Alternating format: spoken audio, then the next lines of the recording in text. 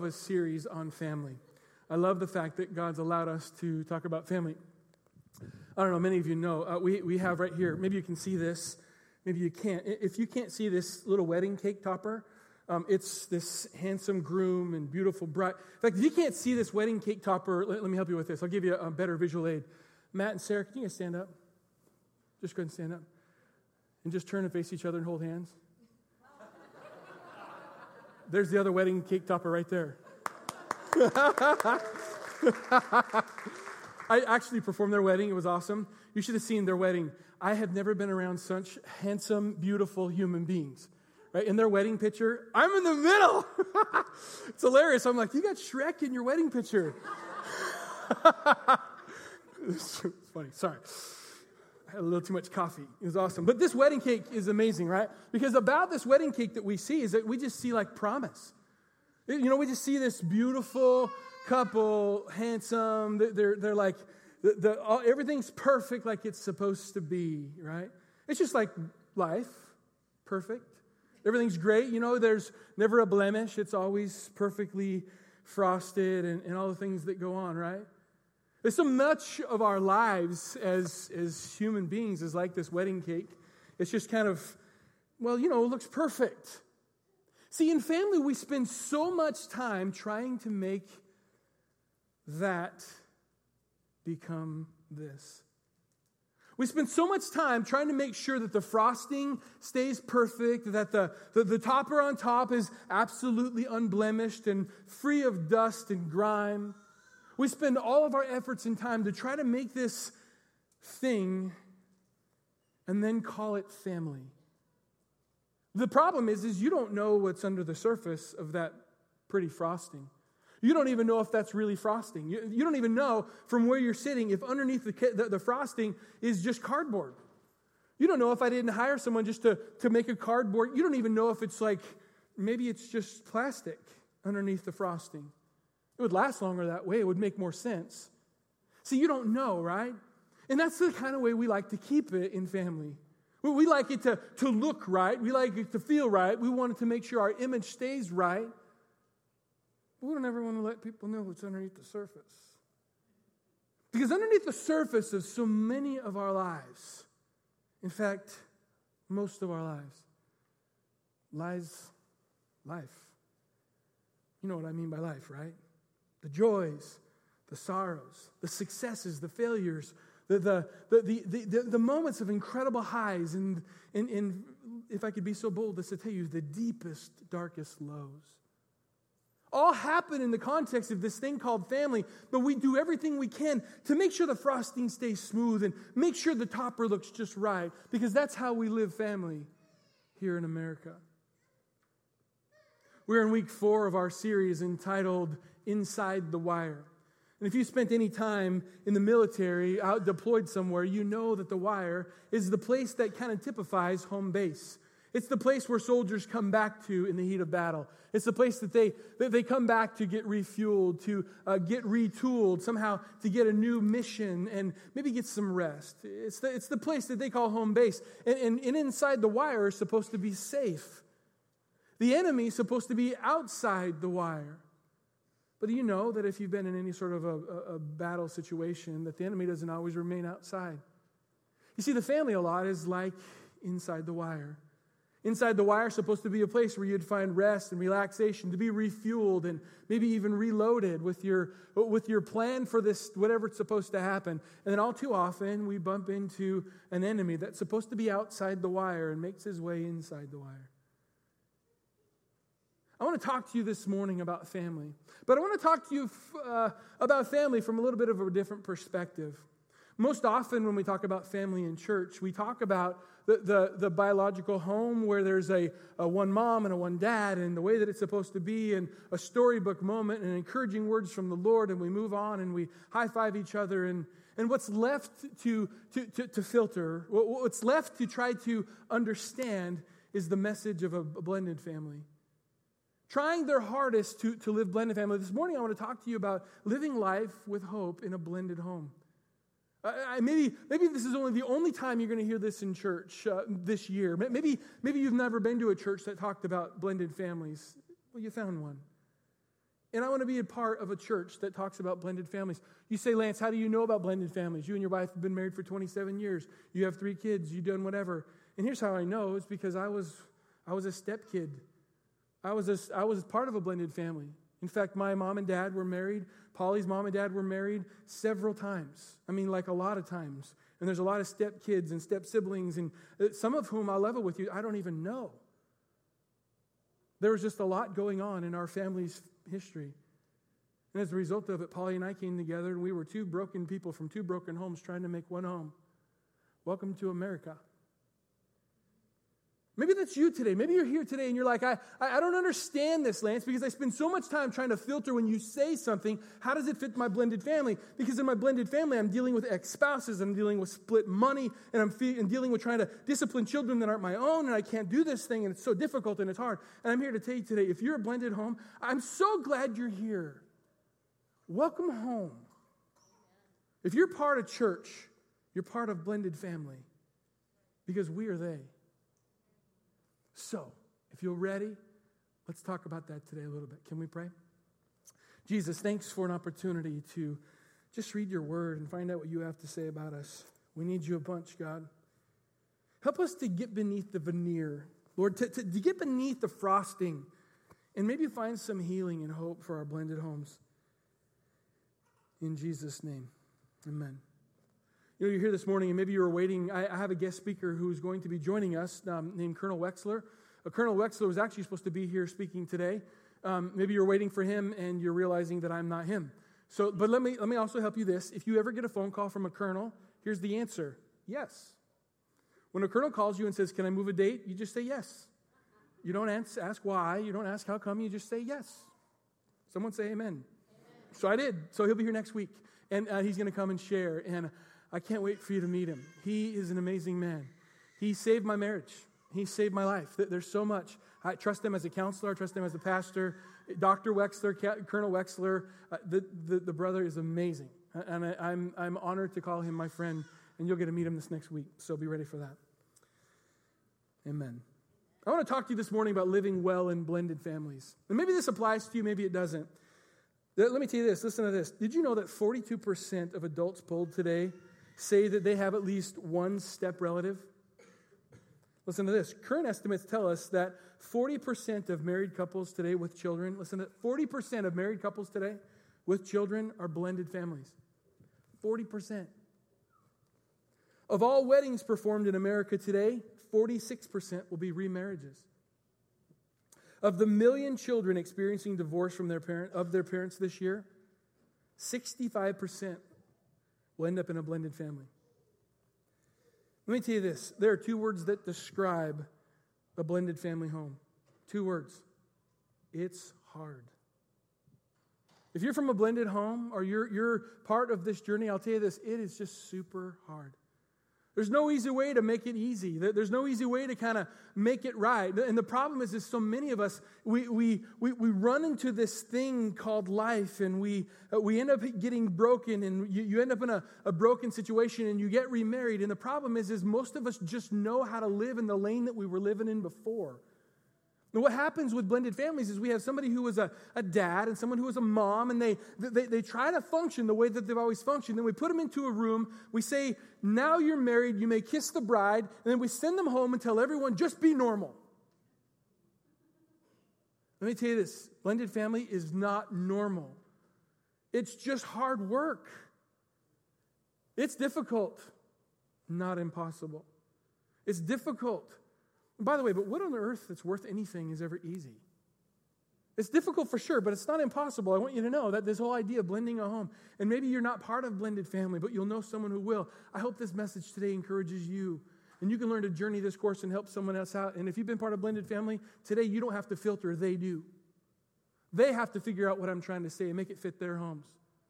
Because I want to help you understand that you are safe here, and we can walk this journey out together. And you became a blended family not because you signed up for it.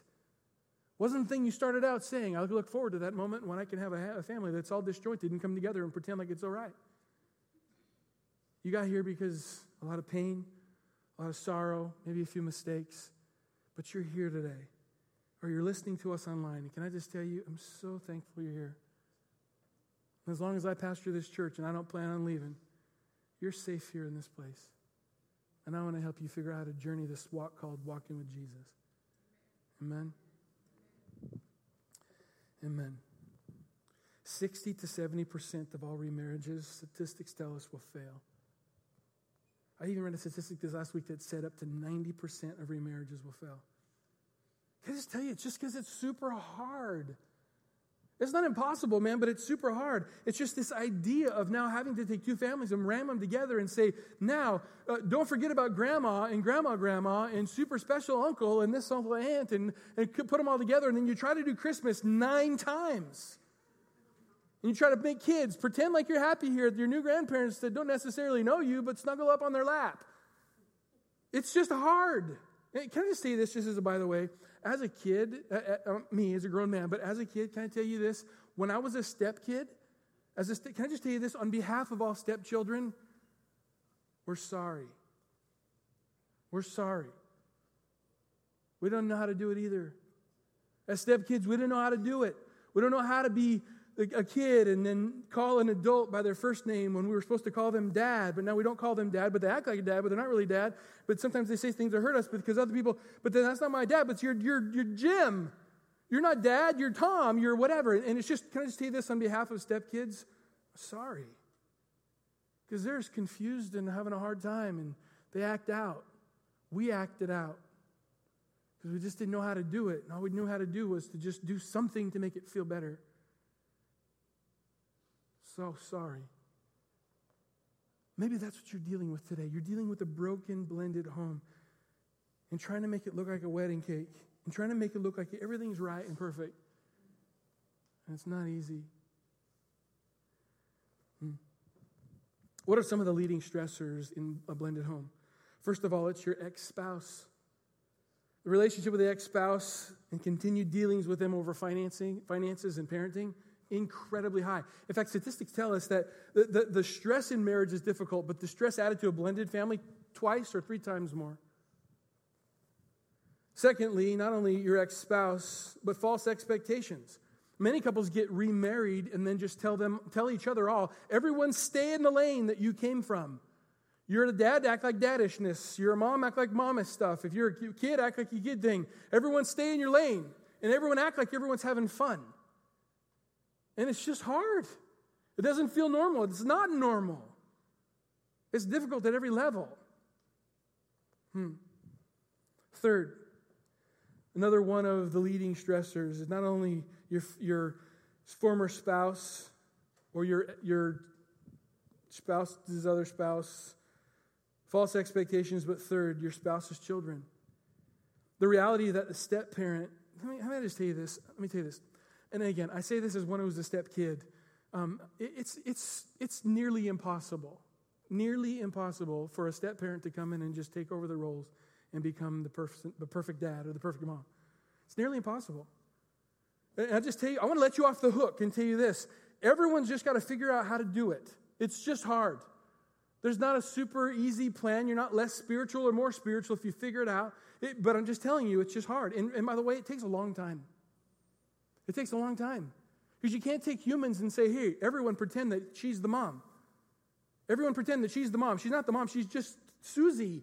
She's Tammy. She's somebody different. And it's just difficult for stepkids to come on in and pretend that everything's all right. I hope you're all right with me just kind of tearing the Band-Aid off and saying, look, it's just hard. And I just want you to know, if you're part of church, well, if you're part of a 40% of humanity in this country we live in, then you're here. I want you to know you're safe. And I see you. And it's just super hard. I hope today you walk away with a little bit of hope.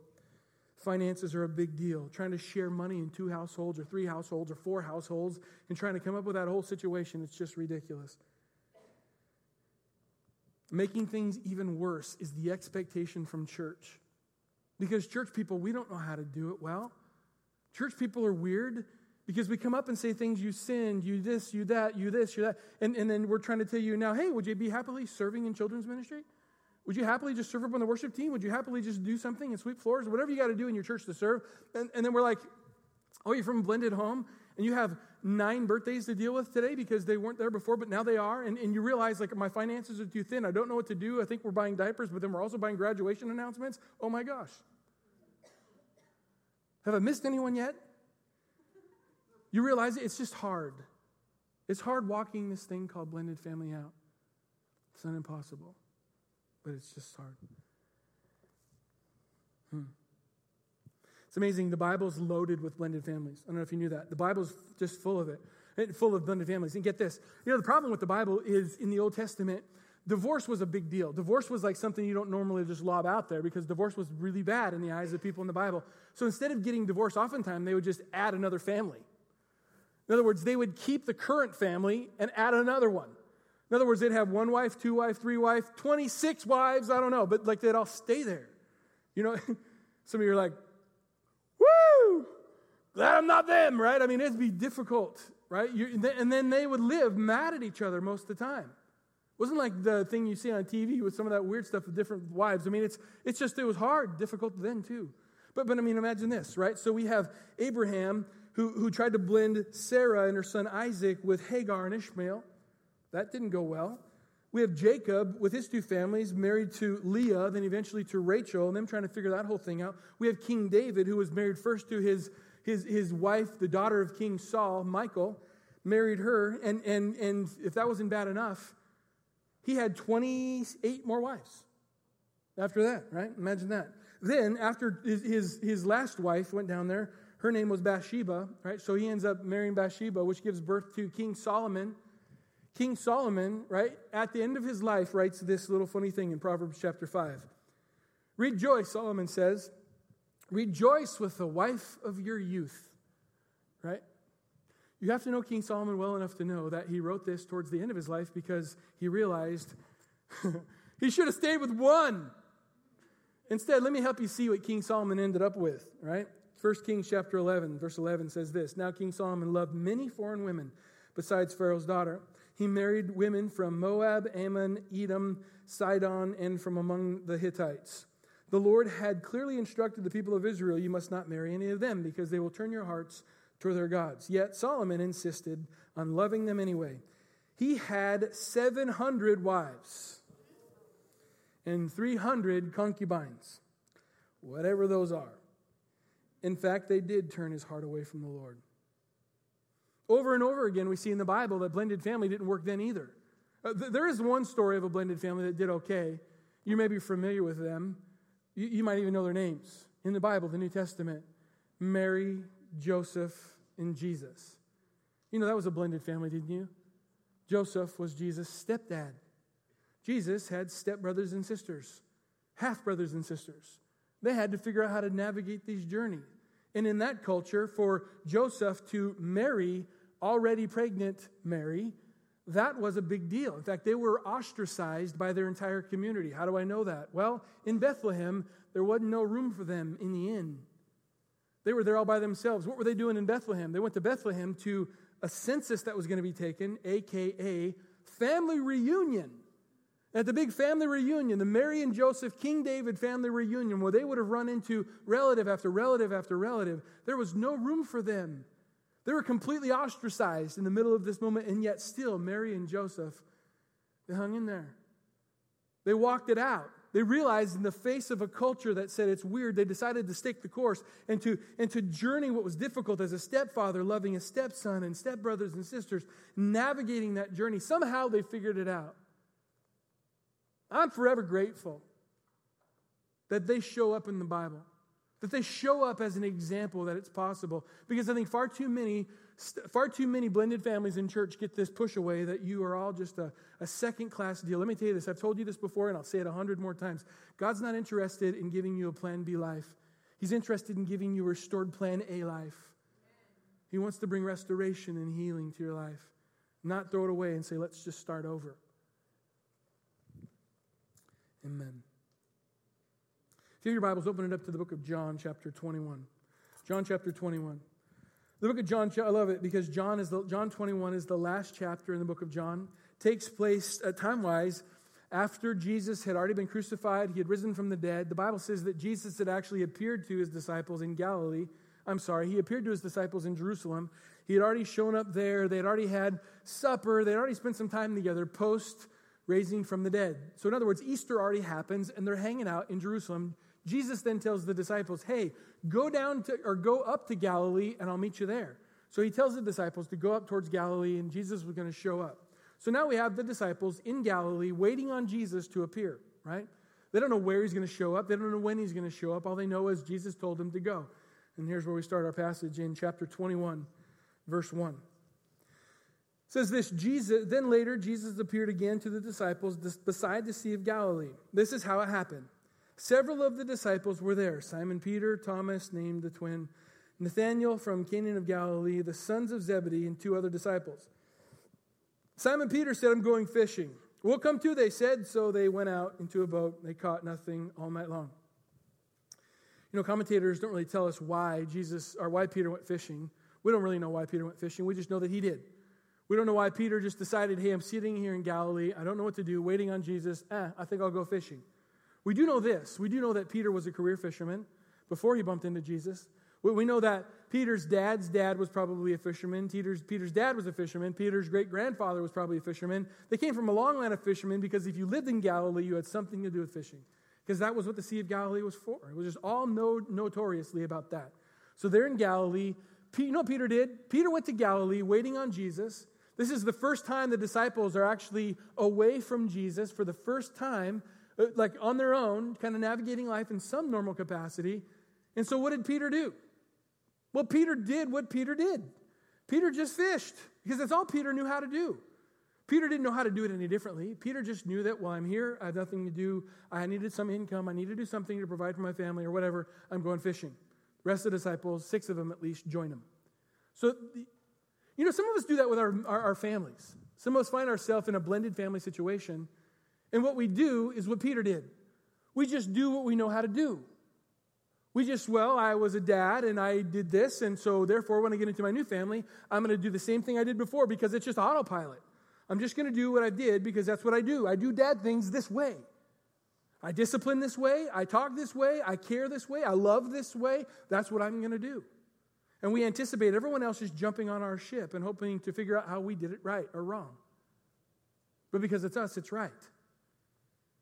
Peter did exactly what we do in blended family. We just kind of try to dial our lane in and just stay in our lane and keep doing it our way because that's all we know. That's all we know, and we do what we do because that's what we do, and we've always done it that way. Perhaps there's a different way. Perhaps there's something here in this message that will help us navigate the blended family or the single-parent home or whatever it is that you find yourself in to help us begin to journey this course a little better, maybe with some more success. And bump hard and strong against those statistics of remarriage. And help us come on to saving the current marriage that we're in right now. Far too many blended families fail because they continue to try to live like they lived in their first marriage. By the way, the rules are not the same. Listen to this. Jesus is not interested in making you look like you used to. Jesus is interested in making you look like you're supposed to.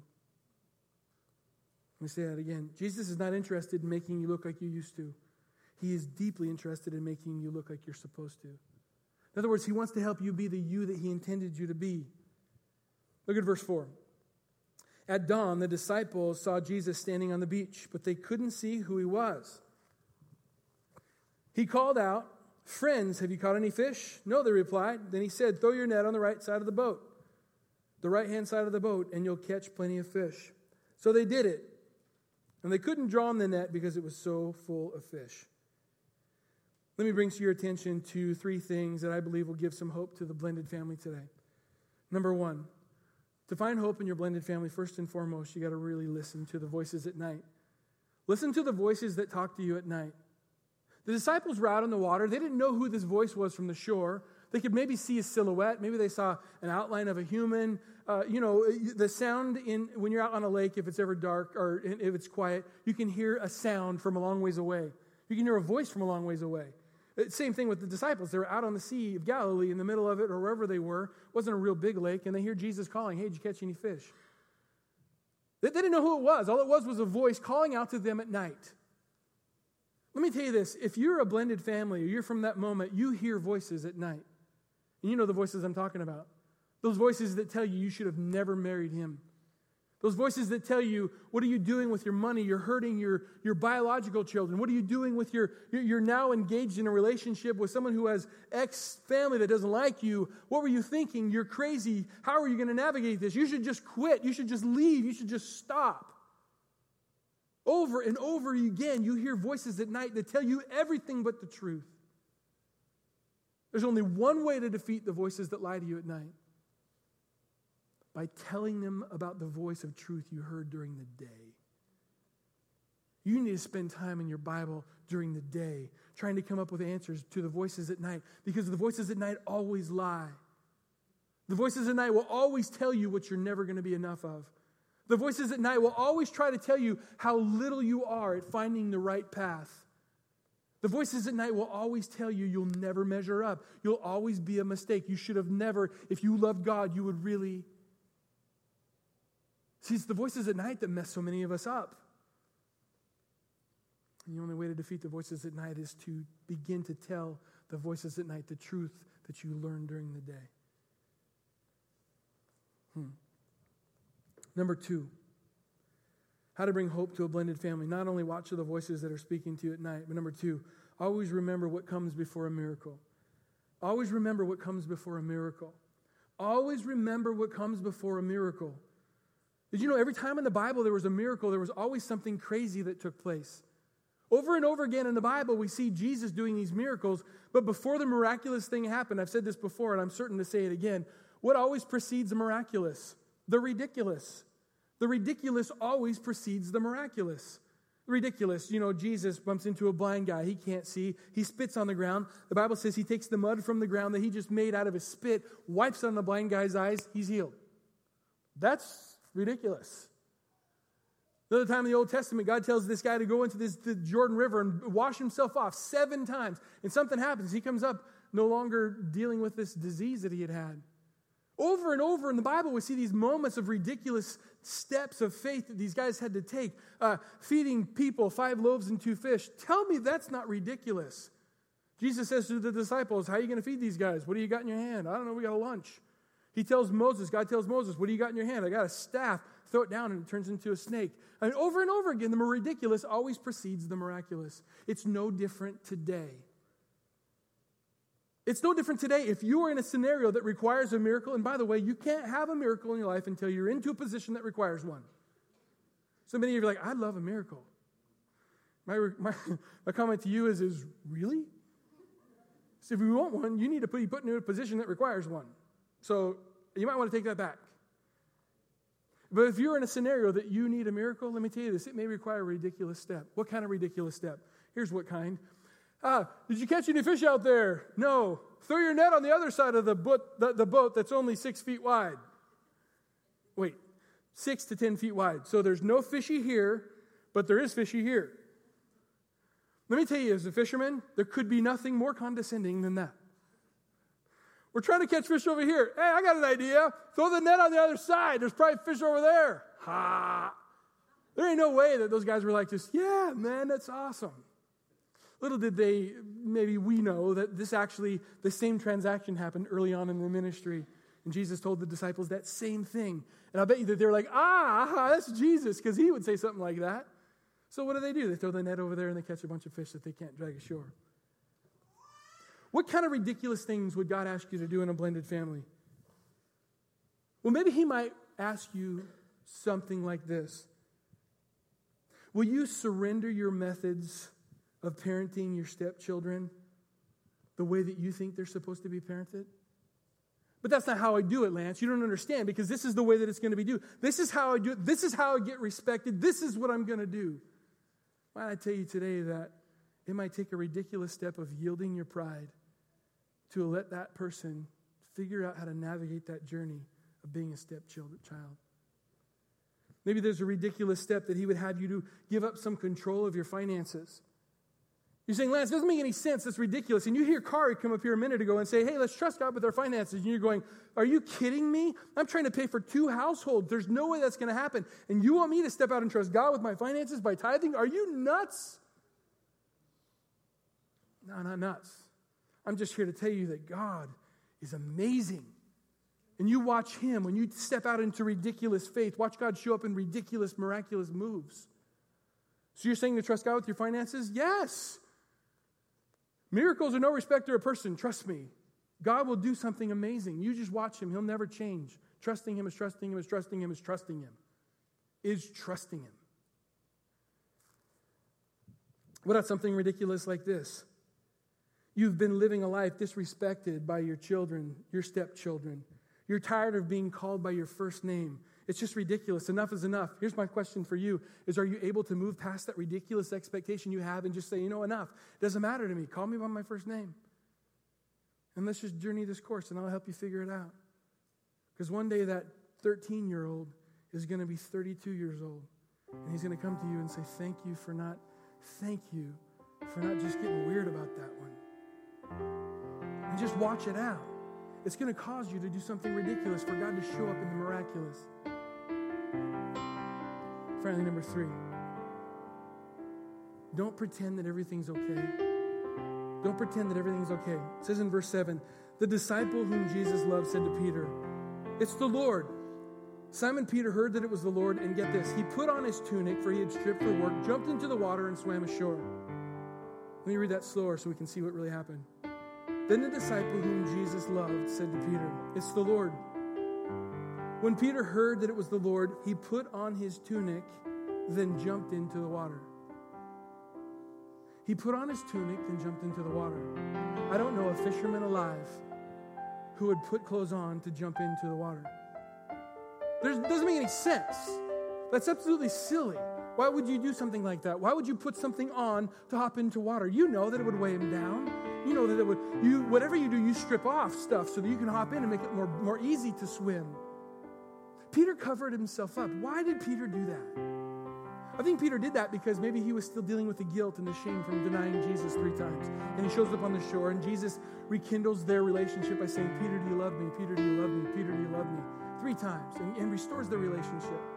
But the point of this message today is this. Far too many of us are living life covered up, dripping wet, hoping that somehow no one will notice that we're not a wedding cake. We're running around trying to make sure that everyone thinks we're polished and fine, and to everyone else it just looks silly. I love the fact that Jesus' response to Peter on the shore wasn't, Peter, what are you doing? Peter, take that off. Peter, get rid of that tunic. You don't need it. There's a fire here. You know what Jesus says to Peter? Peter, come over here and warm yourself by the fire. Just come on, get warm. It was Peter's job to take off the covering. It wasn't Jesus' job to remove the covering. Some of you have been living life dripping wet, covering yourself up because you're afraid of what church people are going to say. You're afraid of what your ex-family is going to say. You're afraid of what other people are going to say. Enough is enough. Stop pretending that everything's okay. Because it's just stinking hard. And you need help. If you've been married for 10 minutes or 10 years, you need help. We all need help. Every one of us. We have to stop pretending that everything's okay. Up on the screen, I asked if I could get these resources put up there. If you don't get these written down, you can certainly call the office and we'll get them to you. But there's a man named Pastor Ron Deal who writes a book called The Smart Step Family. It comes highly recommended by people you may be aware of. James Dobson, Focus on the Family, Dennis Rainey, H. Norman Wright.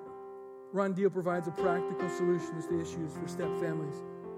Forget all of that. Remember this website, smartstepfamilies.com.